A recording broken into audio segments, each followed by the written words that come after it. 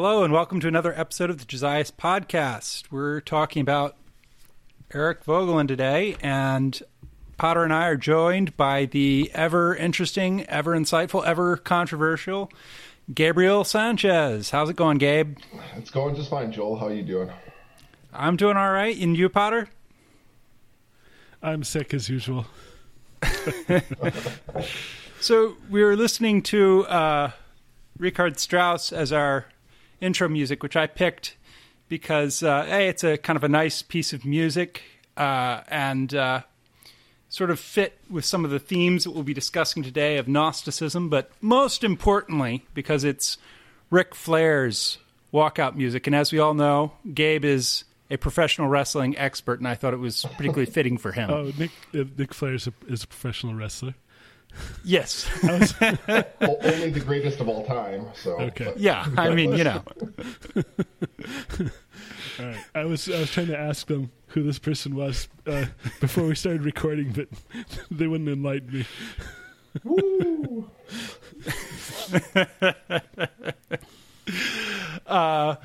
So let's begin. We're sort of focusing on The New Science of Politics, which is one of his most famous books and beloved by sort of the Buckleyite National Review crowd.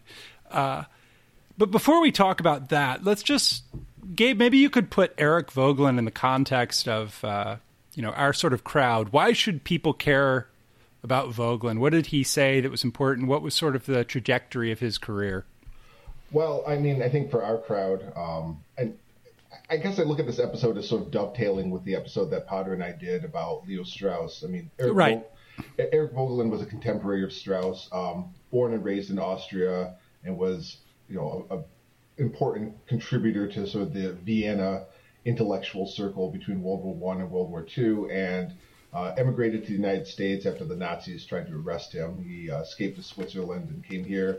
But it's hard to compact Voegelin down because he wrote so much and was involved in so many different, how should I say, I don't even want to say intellectual trends, but he was certainly a critic of modernity, similar to Strauss. I mean, he saw that, especially starting in the 19th century, that all these mass political movements, socialism, communism, Marxism, Nazism as well, he at least initially posited the idea that these were all Gnostic at their source, that these were all attempts to escape reality and recreate the world in a new image. He also was very critical of the idea that, how should I put it? Again, it's hard because there's a whole evolution in his thinking, but basically he starts from early on in his career looking at the history of political ideas and how those were, how should I say, how they were warped by ideologies after the Enlightenment.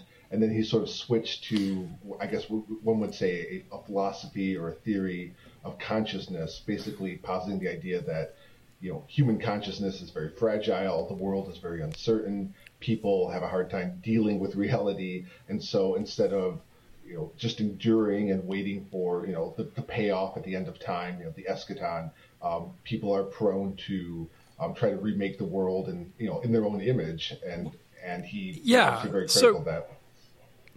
So yeah, we'll get into some of that later, but I guess so as someone who has not read as much of his work as maybe others, I guess what I sort of think of him is, like you said, he's like Strauss in that he's one of the sort of 20th century critics of the unreflective idea that the Enlightenment was this great unmitigated good, right.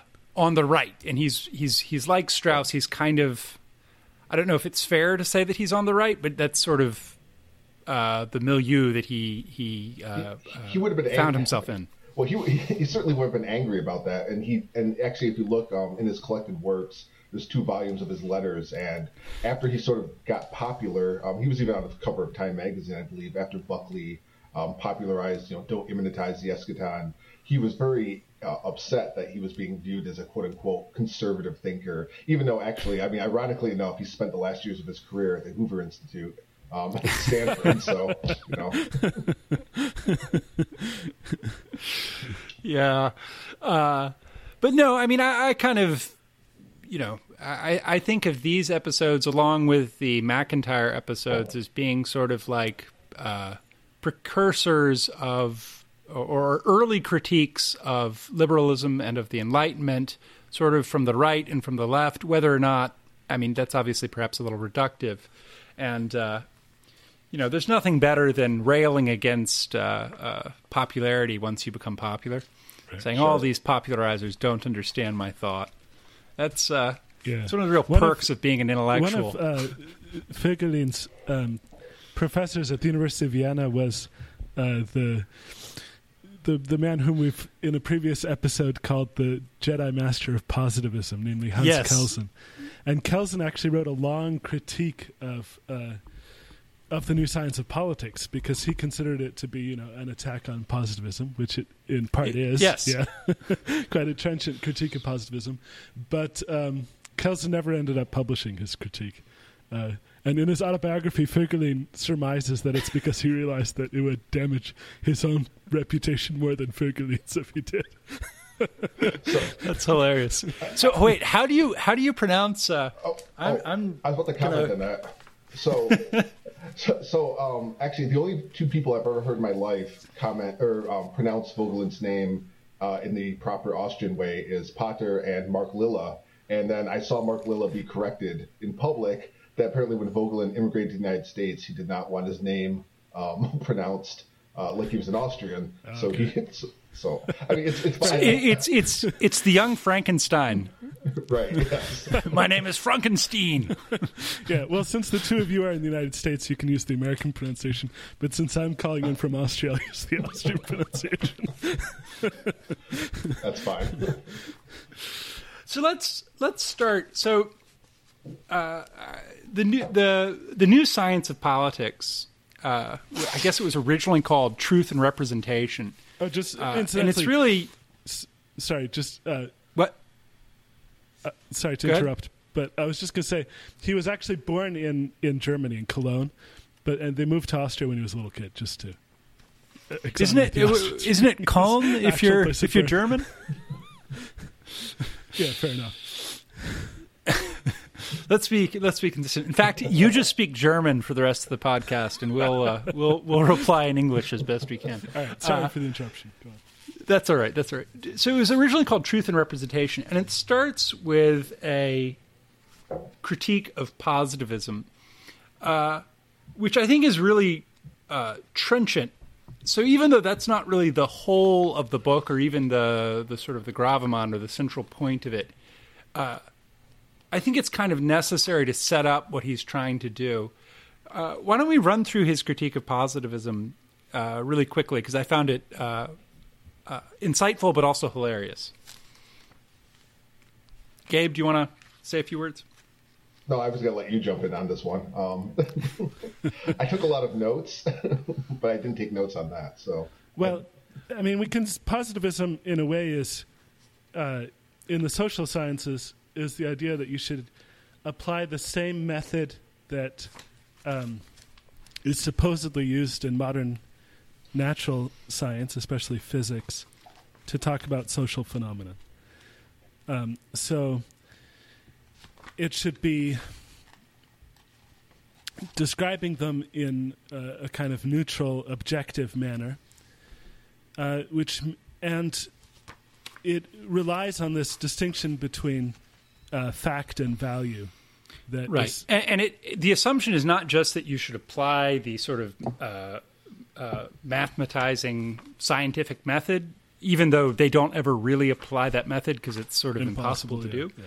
Yeah. But the second assumption is that the method of natural science was a criteria for theoretical relevance in general, which is, I think, where the fact-value distinction sort of ends up springing out of. So right. He's very critical of this for a bunch of different reasons. And one of the key reasons he's critical of it is because when you're talking about politics, you can't judge it without having some value. When you're talking about anything, you have to have some value by which to judge. You can't judge without having a criterion to judge based upon. So in other words, you end up smuggling value back in. Yeah. So, I mean, the positivist position is that value is irrational. Rationality is conceived of as being instrumental in the sense that it can only judge about means. There's no way of rationally establishing what a good end is. I mean, value is a kind of theory-laden way of saying end. And so for Weber, who's sort of the most articulate positivist philosopher and sociologist, Weber will say that the ultimate values are just a matter of choice in the end. And so science can't establish them.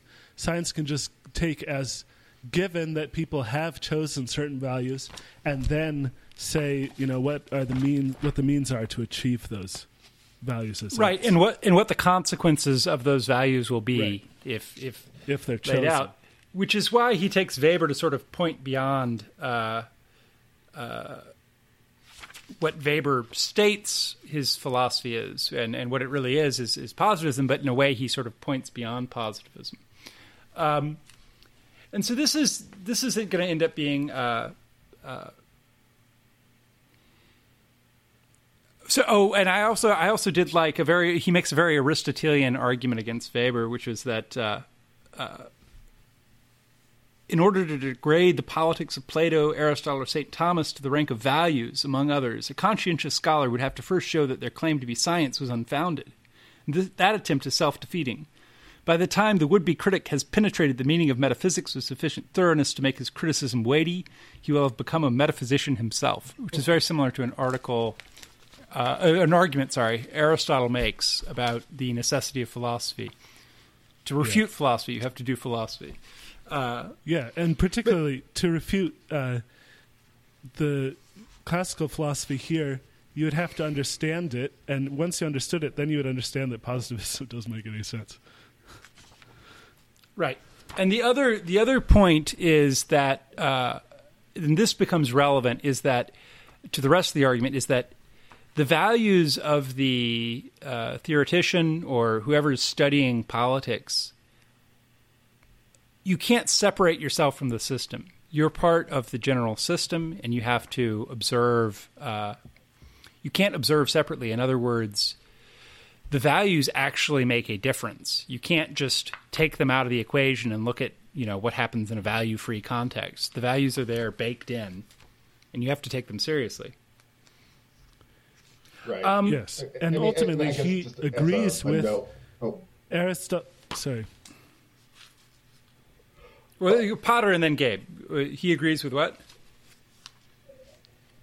Go ahead, Potter. Ultimately, Voegelin is arguing that in Plato and Aristotle, for example, the ends that they elaborate, they are not values in the Weberian sense. They're not just a choice, a random choice of something, but they're established by a rational understanding of being, what he calls an ontology.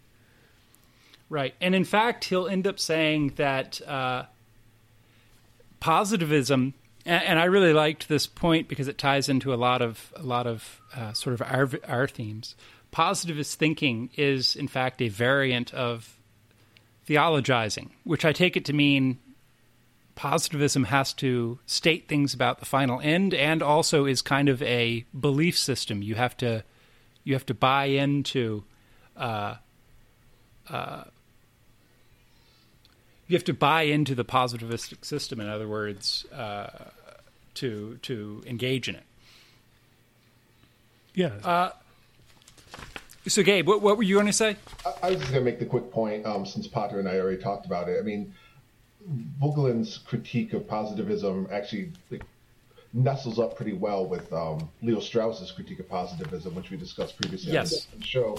And actually, Strauss and I guess this is more of a biographical side note, but Strauss and Voegelin actually had a very intriguing correspondence for a number of years with each other until Voegelin realized that either Strauss directly or some of his students actually intentionally hampered his attempts to get a higher academic position. Basically, Strauss didn't like competition, I guess I'll put it that way, and was not very happy when he found out that Voegelin was working on The History of Political Ideas, which is a multi-volume work that actually was never published in Voegelin's lifetime, but Strauss thought it was going to be a competing work with his History of Political Philosophy, and so he wasn't happy about that. Also, since we have a very Catholic audience, I presume, the other interesting thing is... We have an audience? Well, we do, I think. And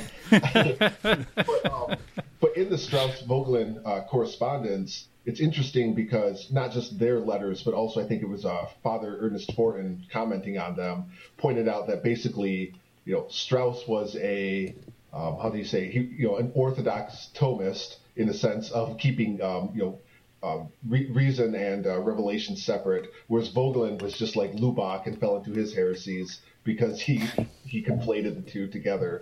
And you actually see Voegelin and Strauss accusing each other of this.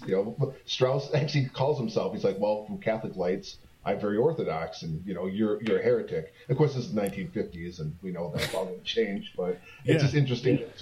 A Lutheran and a Jew are arguing about who's more orthodox by pre-Vatican II Catholic lights. So yeah, in fact, Voegelin was very well read in the Nouveau Théologie. He read de Lubac, and particularly read a book of Hans-Urs von Balthasar's that he quotes here in the New Science of Politics. Right. I think that's actually where he gets most of his information on Gnosticism, because I don't think at the time the texts were very well disseminated. Right. So he had to rely on for Gnostic ideas, he had to rely on secondary literature. At least that's my understanding. Hans Jonas, who was a contemporary of them, he had written the first volume of his work on Gnosticism. And also with Hans Jonas, also another interesting point on him is that he was a student of both Heidegger and Bultmann back in Germany. And Bultmann even though he was technically a philosophy student, Heidegger gave him permission to study under Bultmann and do his dissertation on Gnosticism. And then, of course, 1933 happens, and Jonas leaves Germany, and interesting, for a number of years until 1945. And Jonas had made a pact with, I don't know if with himself or just swore that he would never come back to Germany ever again unless he was a member of an invading army. And he actually was an artilleryman in the British Army. And 12 years later, he returns to Germany, and he finds Bultmann. And first thing that Bultmann says to him, even though there's been 12 years, catastrophic war, Europe is in flames, the first thing that Bultmann says to him is, "Did you finish the second volume on Gnosticism?" That was the most important thing to him. Keeping the important things right. important. And he ends up, Jonas ends up accusing Bultmann and Heidegger of themselves being Gnostics. That sort of existentialism, Bultmann's sort of Lutheran existentialism and Heidegger's sort of secular existentialism, they both have a kind of Gnostic view of the material world as being meaningless in itself. So I love that Strauss himself was engaging in this sort of academic jockeying, because certainly one gets the impression that his Epigenies engage in similar antics even to this day. But I do want to push back, and I don't want to sidetrack everything. I'm not sure I would describe Strauss's account of the relation between faith and reason as Orthodox Thomism. Of course, that would involve us saying what it is and engaging in trying to figure out if Strauss always means what he's saying, or whether he has a second meaning that's further down, or whether it ends up all being just nihilism at the end of the day. But I can never let something like that go by uncommented on. No, it's fair. I mean, and it's also well, hard it's to unclear tell that Strauss is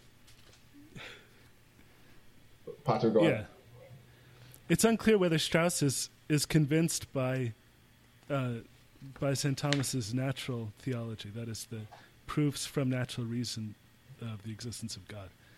Right. And if you're not convinced of that, it's very easy to give an account where Athens and Jerusalem have these fundamentally separate and fundamentally incompatible accounts of reality that neither can prove the other is wrong, but you can't reconcile them. Whereas for Thomas, they are very much reconciled. Whereas, is it Averroes or Avicenna who's got the... there's one of the Arabs who has the two truths thing. Two truths, yeah. I think it's Averroes. It's Averroes, yeah. Although, I mean, that's also slightly controversial. But we don't need to get into that. But listen, this podcast exists for me to make controversial statements as if they were just truths that everyone agreed with. Let me read one quote before we move on from positivism. I got a hold of the Kelsen's critique of Voegelin's New Science of Politics was eventually published, though he didn't publish it himself. But I've got a hold of a copy, and I think it was only published in 2004, if I'm not mistaken. Anyways, I want to read you the very first lines of his critique because it gives a very clear depiction of the positivist position. And it shows that Voegelin and Strauss were very fair to the positivists. That is, they weren't setting up any straw men. This is what people really thought. Okay, so here's Hans Kelsen. It is an undeniable fact that the extraordinary progress science has achieved in modern times is, in the first place, the result of its emancipation from the bonds in which theology had held it during the Middle Ages. The principle of truthfully describing reality and explaining it on a strictly empirical basis without having recourse to theology or any other metaphysical speculation is called positivism. It is another fact that a positivistic social science is not in a position to justify an established social order as the realization of absolute values, for it can evaluate a social institution only as a means appropriate to achieve a presupposed end, but inappropriate if another end is presupposed. That is to say, it can evaluate a social institution only conditionally, or what amounts to the same, it can attribute to it only a relative value. Value, positive or negative, meaning the relationship of a means to an end. This is a relationship of cause and effect and can be ascertained in a scientific way on the basis of human experience. Consequently, a positivistic social science cannot evaluate an end which is not itself a means for another end, but an ultimate end. It cannot evaluate a social institution unconditionally, or, what amounts to the same, it cannot attribute to it an absolute value. The absolute in general, and absolute values in particular, belong to a transcendental sphere which is beyond scientific experience, the field of theology and other metaphysical speculations. Hence, scientific positivism goes hand in hand with relativism. So, no wonder he didn't publish it. It's like all that stuff you were saying I thought and was clearly absurd, I think it. Potter, correct me if I'm wrong, but isn't Kelsen's critique pretty much as long as the book itself? It's like north of 100 pages, right? Yeah, exactly. But let's move right ahead. He sort of talks about symbol. He has this idea of symbol, which is kind of he's kind of using the term in a special way, a term of art for him. And he moves through three sorts of symbols: cosmological, anthropological, and soteriological, and contrasts them with Gnosticism. So, what does he take Gnosticism to be? Because it's not just he takes it as a type of he takes it as relevant in the modern world. In other words, like Nazism and communism and stuff like that, rather than just being an early and mostly forgotten Christian heresy. Well, let's take a one step back before we get to the Gnosticism thing, because the problem of symbols and symbolism comes up because the opening question of the work, as it were, is political representation. Right. He begins with this question, what is political representation and how does it come about? And then he distinguishes two kinds of things that are called representation. There's a kind of what he calls elemental representation, which is kind of what we would call representative government in the modern West, where you have sort of procedures for choosing certain officials to represent the rest of society. But then he says there's a kind of existential representation that exists even without such procedures.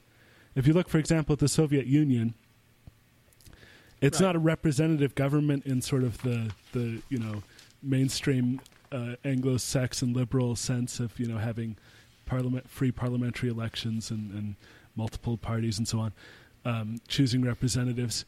But clearly, in some sense, the chairman of the Communist Party in the Soviet Union or whoever, Secretary General, I guess, in some sense represents the Soviet Union. And this is proven by the fact that he can act, that the Soviet Union can, as it were, act through him. We can say the Soviet Union invaded Afghanistan. And, well, I guess that was later, but whatever the Soviet Union was doing at the time, right? You can say the Soviet Union does this, it purging does itself. that. And it's because the leader, in some way, is able to act for the whole. That's what he means by representation. In some sense, the ruler or leader of a society or a community or some kind of political right, and he says not only that, he says the communists reply, so the Westerners will say, what do you mean you have representatives? They weren't elected in by vote with a genuine choice, et cetera, and the communists would reply that the true representative must have the interests of the people at heart, and that the exclusion of parties representing special interests is necessary in order to make the institutions truly representative. So it's not just that it's representation in sort of in fact, the way like a dictator could also say, yes, I represent the people because whatever I do, they have to go along with. The communist argument is not only do we in fact represent our countries, but we truly represent them because we have their interests at heart. Yes, so and it would only be less representative if we were to allow other parties that were, Western imperialistic saboteurs to be represented or to have a chance at representation. Right. So there you see they're competing theories about what makes representation. But it seems like Voegelin is going to try to take a step back both from the Anglo-American liberals and from the Russian communists and say, well, what do all these kinds of representation, regardless of what theory you have to justify it, what do they all mean in the real world? And there it is going to be something like the dictator who in some way represents the country that he's ruling, even if he's tyrannizing over it. And right. So then he has that at the beginning there. He goes to that French theorist Oriou or whatever his name was, where he talks about how a political community has to be articulated to the point where it can act, and the one who's the first task of the ruling power in a way is to bring that articulation to the point where then the ruling power is able to act for the community. And that's at that point, that's when he then says, okay, now let's go into the history of political life and look at how representation, how we can see political representation through history. And that's where then you get these three different ways of symbolizing representation, which begins with sort of these cosmic, the cosmic symbol, where the political order is seen as reflecting the cosmic order. And he sees this in kind of ancient Near Eastern empires and even in the Mongol Empire, where there's the ruler is able to represent the whole community because the ruler represents the order of the universe. Right. So it becomes, because he likes talking about man and society as a sort of microcosm of the cosmos. And there's that, he talks about the sort of cosmic liturgy that some of these societies have when they see themselves as representatives of the truth, i.e. God. And there's that great, he quotes this great exchange between Kuyuk Khan to Innocent IV, where Innocent IV sends representatives saying, why did you murder all these people and invade these lands? And also you should be baptized and, repent. And he sends it back basically saying, you said I should be baptized. I do not understand your words. You say I invaded. I do not understand your words. And then he says, but so that you can understand me, let me explain to you. By the order of God, both Genghis Khan and Ka Khan have been sent to make it known. Those who you speak of did not believe in the order of God. They did not even meet in great council. They showed themselves arrogant and killed our envoy ambassadors. The eternal God has killed and destroyed the men in those realms. Save by the order of God, anybody by his own force. How could he kill, or how could he take? And so the reply is basically, what are you talking about? We didn't make war on anyone. We are the rulers by the order of God and in truth. We simply sent our emissaries there, and to the extent they were rejected, we defeated rebels. Right. So it's two truth systems competing against each other. Right. So it's two cosmic, I guess you could call them. Well, and also I think either in this work or another one Voegelin talks about, from the Mongol perspective, the world is already theirs.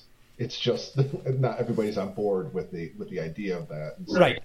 You're exactly right. And so, with these cosmological, because I think I'm trying to go back because it's anthropological, cosmological, then soteriological. I think it's cosmological first, and then the next section is about the next is anthropological.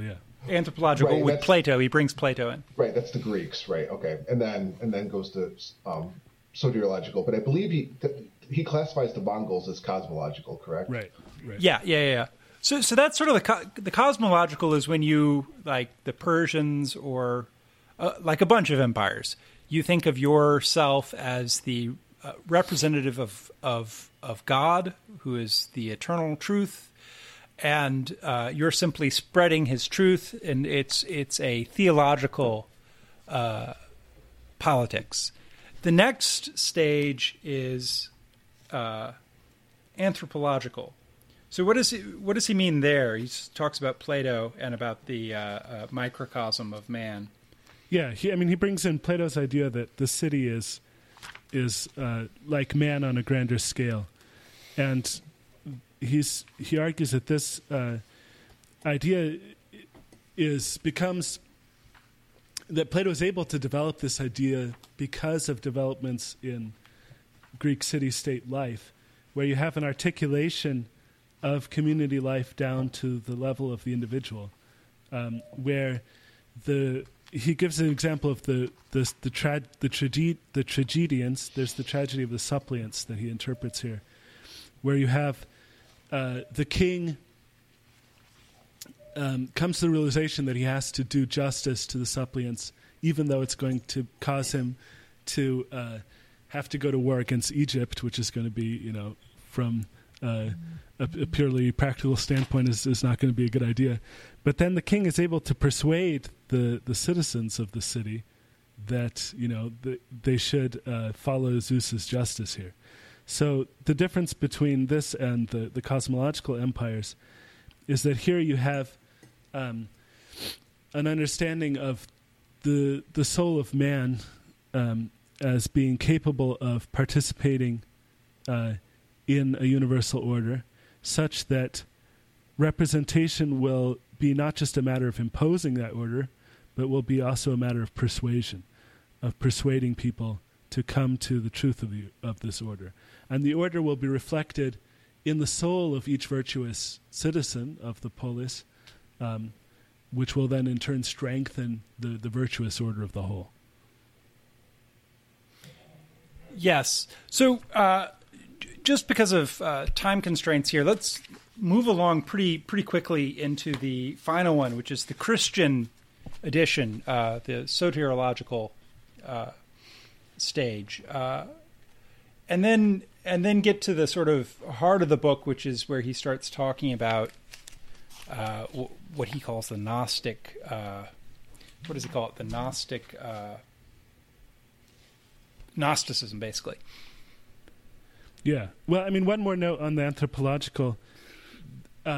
He sees there that sort of a key to the order of the human soul is its openness to the divine.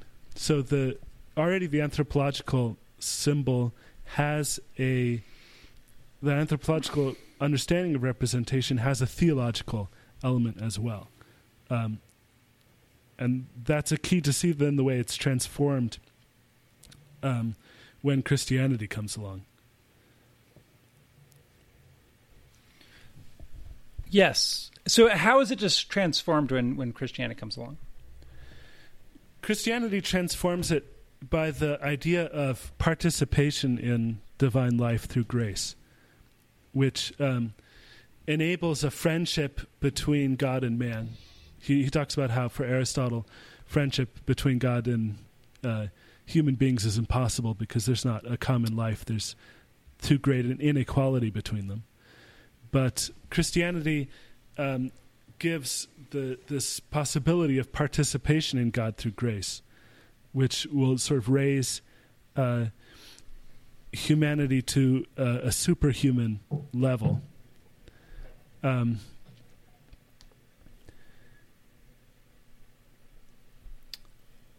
But the problem, in a way, is that this fulfillment of participation in the divine life will only really come about in the beatific vision. And in the interim, in this, what comes to be called temporal life, the time before eternal life, Christians have to sort of put up with a sort of precarious situation where they have some participation in God through grace, but it's the substance of things unseen and the proof of things hoped for, as it's put in right. the letter to the Hebrews. So it demands faith. Right, and this is where we see sort of the early. He talks about Augustine versus the millenarianism. Right. How do you say that? Millenarianism. Millenarianism. Yeah. Yeah. It's an easier way to say it. Right. Where Augustine's point is that the 1,000 years that's referred to in the Apocalypse is actually right now when the church is ruling. There's not going to be these fables of a perfect realm are ridiculous stories, or he says something like that. Yeah, so before the last judgment, you're not going to get an end of conflict. You're going to have a certain peace, but it's the peace of the pilgrim city that comes from having one's love fixed on the eternal good, even though there's always going to be strife with pagans, strife with Jews, strife with false Christians, until the last judgment. Right. And just to backtrack there, I noticed that Potter said the letter to the Hebrews. Who wrote that letter, Potter? Let's be controversial here. Well, it's traditionally attributed to the Apostle Paul. Oh, here we go. Traditionally, okay. Well. But not unanimously. I mean, there are some patristic voices who attribute it to Barnabas or to some other figure. Okay. All I know is that we should we've put off our nonage. We're much wiser now than the old traditional, and we can tell much better who wrote what. I assume our next episode's going to be on Q. So, but getting back to Sesame Street's special on Q, I thought was really insightful. Yeah. All right. Anyways, back on track here, kids. No, but what Potter is saying is, it's dead on. And again, I apologize, having read, actually having spent most of my time in law school, not going to class and sitting in the library, reading Voegelin instead. I can't remember which work it's in, but yeah, I mean, he describes in a very Augustinian way. He describes history as the great boredom before the eschaton, and so. And that goes right into where he starts discussing Gnosticism, which is basically, this tension that Christians or anybody lives in, where like Potter was saying, you have some participation in with God through grace, but the payoff is at the end of history, and in the meantime you're sitting here waiting for the end to come, and there won't be the great payoff in this life. And right. Voegelin points out and says, well, people are dissatisfied with this, and so they start to through their agitation want to basically pull in the promised heavenly kingdom into this realm, into the temporal order, and that's where Gnosticism becomes a real problem, not just at the beginnings of Christianity, but he sees it as a reoccurring force throughout history.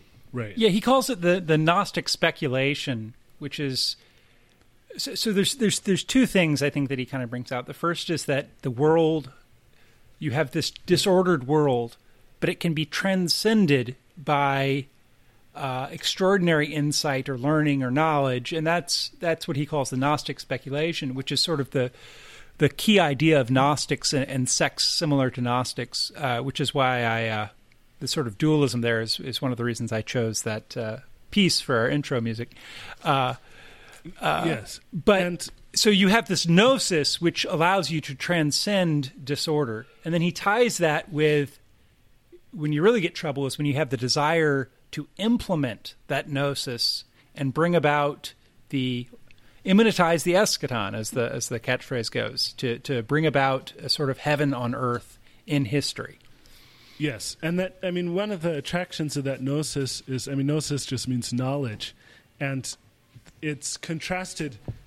Voegelin contrasts it to faith. That is, the Gnostics have a kind of clarity and certitude that the Orthodox Christians don't have, because faith is the substance of things unseen. Whereas for the Gnostic, this knowledge comes from the fact that God is in some way already inside of them. There's a kind of there's a destruction of the transcendence of God, in the sense that God is, as it were, a part of me when I have this gnosis, this knowledge. And it's, as it were, the divine knowing in me that gives me this complete certitude. And then, as you say, that's what enables us, that's what then enables the Gnostic to think that the complete God can be all in all through what we do now in this world, without waiting for the end of this world.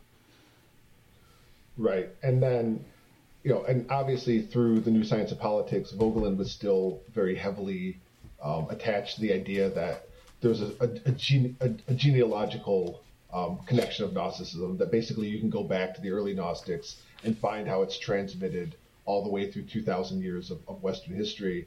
And I know this is a little bit beyond the book, but I think it's important to point out, because I know a lot of people sort of, connect Voegelin with Gnosticism with this idea. But, later on in Voegelin's writings through the 60s and 70s, he'll refine his thesis to say, well, no, Gnosticism isn't necessarily, not transmitted through a series of ideas in Western history, but it's something that's actually embedded in human consciousness. In other words, that you can look through civilizations that have actually no connection to the West or to Christianity, and you can find outbreaks of Gnostic speculation or Gnostic thinking, simply because, again, Voegelin will argue a lot harder later on that, again, people are fragile, our consciousness is fragile, the world is uncertain, and in order to try to make sense out of it, or to try to make it manageable, people who have this will engage in the Gnostic speculation, and then of course they'll try to recreate the world, in the image of their,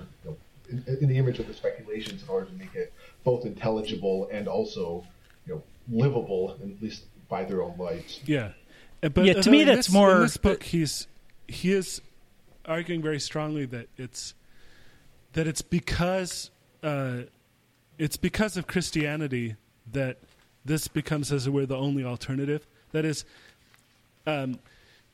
you could think that, not being this kind of tension that's sort of difficult to maintain in Christianity, that people could then fall back into paganism.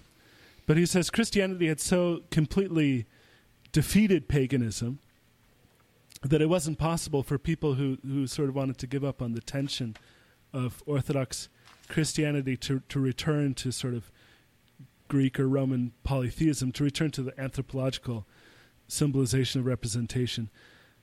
So instead, they turned to Gnosticism, which is a Christian heresy. I mean, as you say, there's something in it that is sort of a temptation for human consciousness at any time. But the particular form of Gnosticism is closely tied to Christianity, at least in this argument here in this book. That is, it's because the world had become so thoroughly Christian that when it rejected Christianity, it could only reject it for a Christian heresy, which was then a form of Gnosticism. Right. And I think his idea, I don't know how much I would buy the idea that there was an actual secret transmission from Gnostic teacher to Gnostic teacher all the way down to, Marx or Hitler or something like that. Let me play advocate here for for the secret transmission, because I think the case is stronger than I thought before I read this book. I mean, he talks about Joachim of Fiore here, who's an interesting figure. Joachim of Fiore was actually a confrere of mine originally. He was a Cistercian abbot before he broke from the Cistercians and started his own reform movement. But originally he was an abbot of the Cistercian monastery of Fiore in Italy.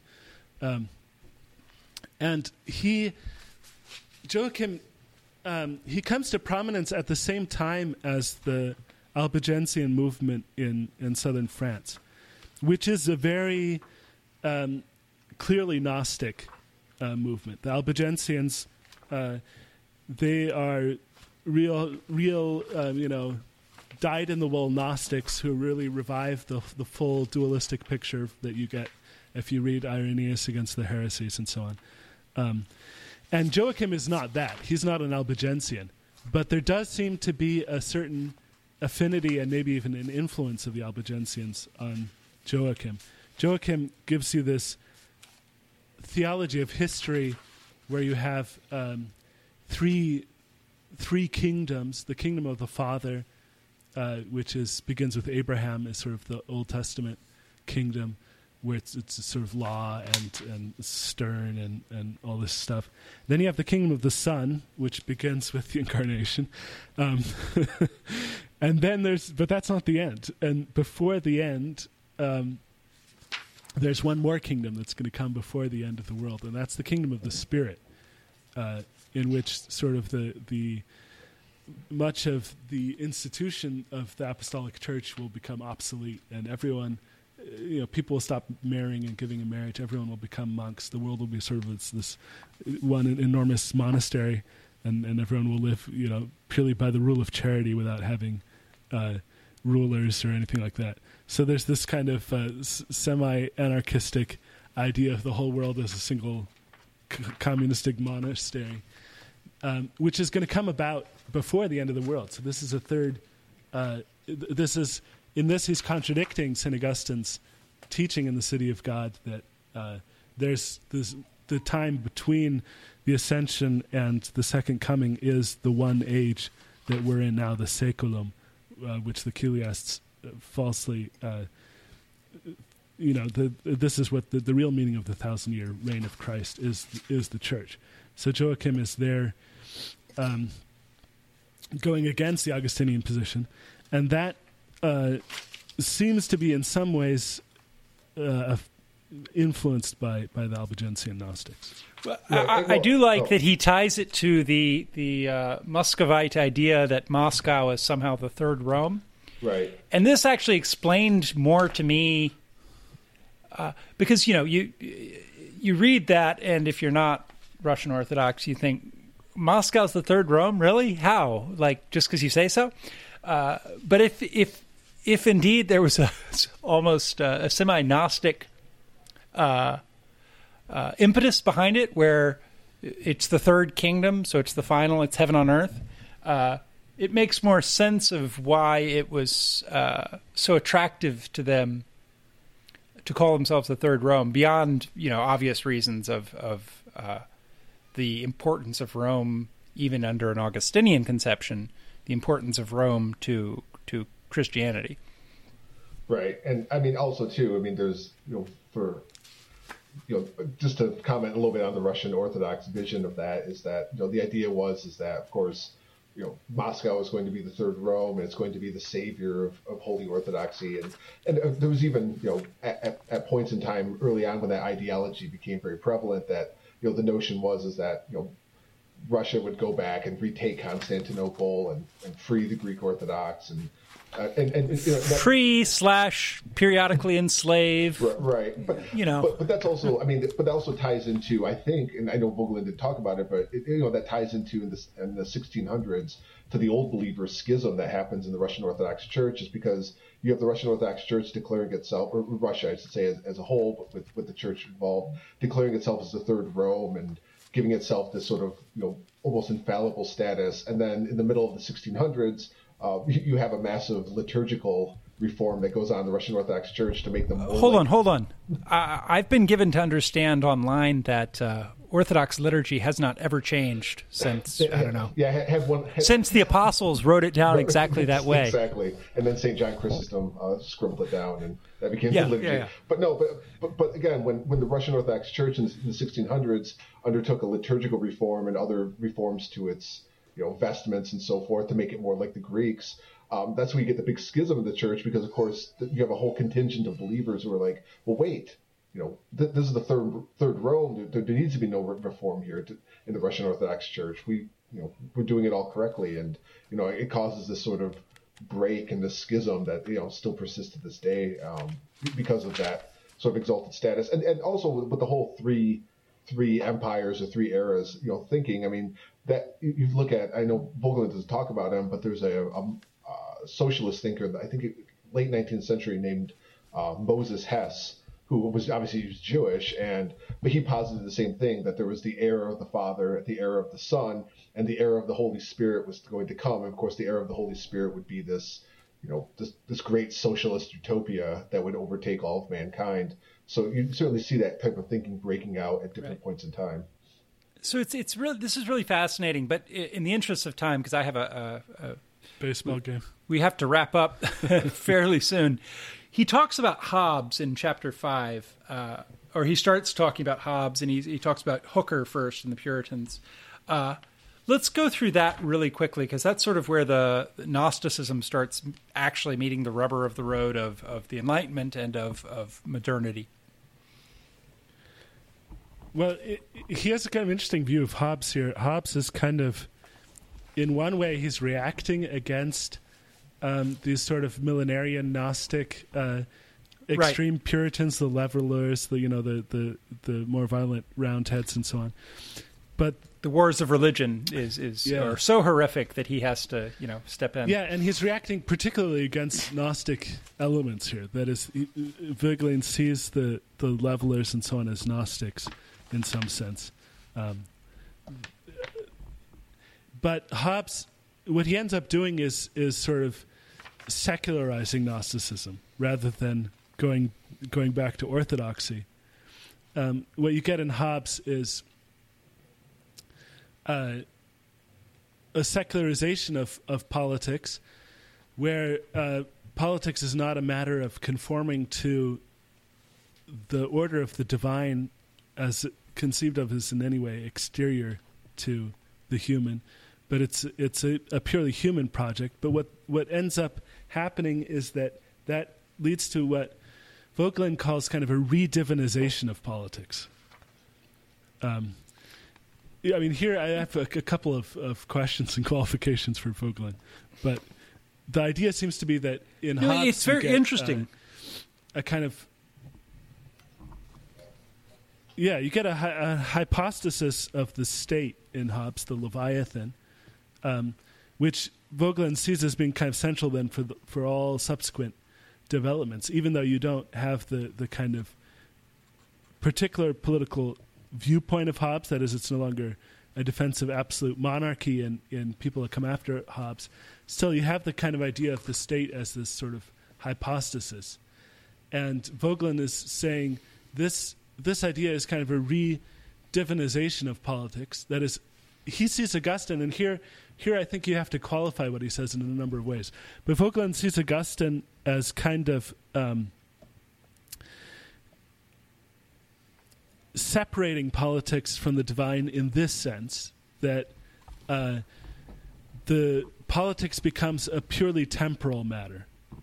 That is, it's the administration of things in this saeculum, in this time between, and the actual fulfillment is not going to come through politics, but it's going to come through the higher kind of politics. It's the city of God. That is, it's not going to come through earthly politics. I would qualify that in a number of ways, but I think there is something to the idea that Hobbes, that what Hobbes' secularization does is in a way divinize the state, that is, make it the locus of human fulfillment, ultimate human fulfillment. Right. So his it's sort of unexpected because he criticizes, Hobbes ends up, in trying to respond to this problem, he ends up just importing it all over again. And after he talks about Hobbes, he also talks about liberalism a little bit. Gabe and Potter, what does he say about liberalism and Gnosticism? Is he just unabashedly recommending liberalism as the way to get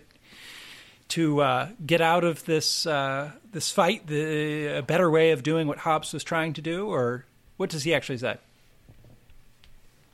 You go, Gabe. Well, again, I think when it comes to the question of liberalism, and again, I apologize because I'm sort of probably conflating multiple works of Voegelin here because he don't worry, no one will call you out on it here. Okay, fair enough.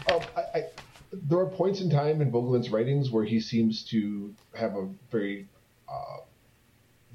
he gives a salutary nod to liberalism, and at other points in time he seems to be very critical of it. Basically, the idea of liberal neutrality, and the somehow that it's going to allow people with conflicting views of the world to live together in some sort of harmony because you have these basic procedures in place for electing representatives. Yeah, because the end of this book does end up kind of praising American democracy and English democracy as the best we can do, as the most adequate contemporary representations of the truth of the soul. Right. Well, keep in mind too. I mean, the book arises out of, similar to Leo Strauss's Natural Right and History. It arises out of the Walgreen lectures, which I know Maritain also gave those as well, and they were supposed to be, salutary towards democracy and as supposed to and liberalism, and you certainly see that, I think, at least a little bit as a nod in Strauss's book as well. So I'm not entirely clear that Voegelin really bought into that. And again, later on in his writings, you'll see him be much more critical of liberalism and liberal institutions and liberal proceduralism. Yeah, well, I mean, he sees... Maybe I'll read one little passage from the very end of the book here on page 188. He says, the corrosion of Western civilization through Gnosticism is a slow process, extending over 1,000 years. The several Western political societies now have a different relation to this slow process according to the time at which their national revolutions occurred. When the revolution occurred early, a less radical wave of Gnosticism was its carrier, and the resistance of the forces of tradition was at the same time more effective. When the revolution occurred at a later date, a more radical wave was its carrier, and the environment of tradition was already corroded more deeply by the general advance of modernity. The English Revolution in the 17th century occurred at a time when Gnosticism had not yet undergone its radical secularization. You have seen that the left-wing Puritans were eager to present themselves as Christians, though of an especially pure sort. When the adjustments of 1690 were reached, England had preserved the institutional culture of aristocratic parliamentism, as well as the mores of a Christian commonwealth, now sanctioned as national institutions. The American Revolution, though its debate was already strongly affected by the psychology of Enlightenment, also had the good fortune of coming to its close within the institutional and Christian climate of the Ancien Régime. In the French Revolution, then, the radical wave of Gnosticism was so strong that it permanently split the nation into the laicist half that based itself on the Revolution and the conservative half that tried and tries to salvage the Christian tradition. The German Revolution, finally, in an environment without strong institutional traditions, brought for the first time into full play economic materialism, racist biology, corrupt psychology, scientism, and technological ruthlessness. In brief, modernity without restraint. It's amusing here. Those damn Germans. The last example, he doesn't go to the Russian. He's building it up, and you're thinking, all right, now we're going to get the Bolsheviks, but instead he goes to the Nazis. It's sort of the fulfillment of modernity. But the point is, I mean, I think, it's not entirely false that you have the revolution in England, the Glorious Revolution or whatever, that is a kind of a modern revolution, Gnostic in Voegelin's sense, but it's not as radically secular as then the French Revolution will be 2 generations later. And also, he points out in other passages that these so-called secular revolutions are themselves deeply liturgical and theological in many senses, because they are ultimately because of his ideas about Gnosticism. So we've just barely scratched the surface. There's so much more to say.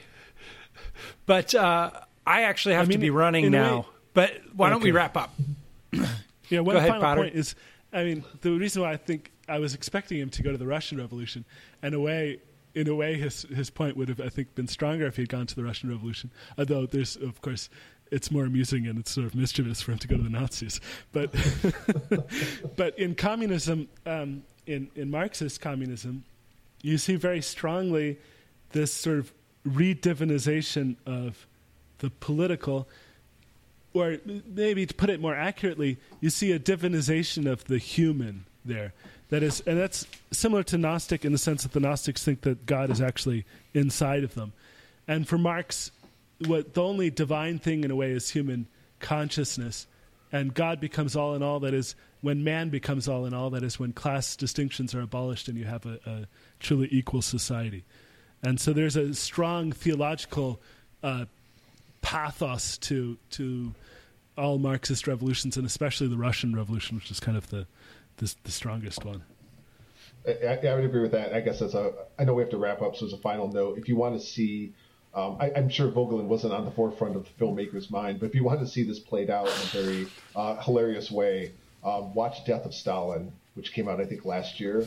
Yes. It's so great. Yeah, I mean, it's a perfect parody of the sort of divinization of politics, and so yeah, I can't recommend it enough for if you want some Voegelianism on a popular scale, you can find it there. Surprisingly great movie. Yes, about that. It's a laugh a minute about without really pulling many punches about the last days of Stalin. All right. Thank you so much. We just scratched the surface, like I said. I feel like there's so much more to say, but unfortunately, time is limited. Until next time.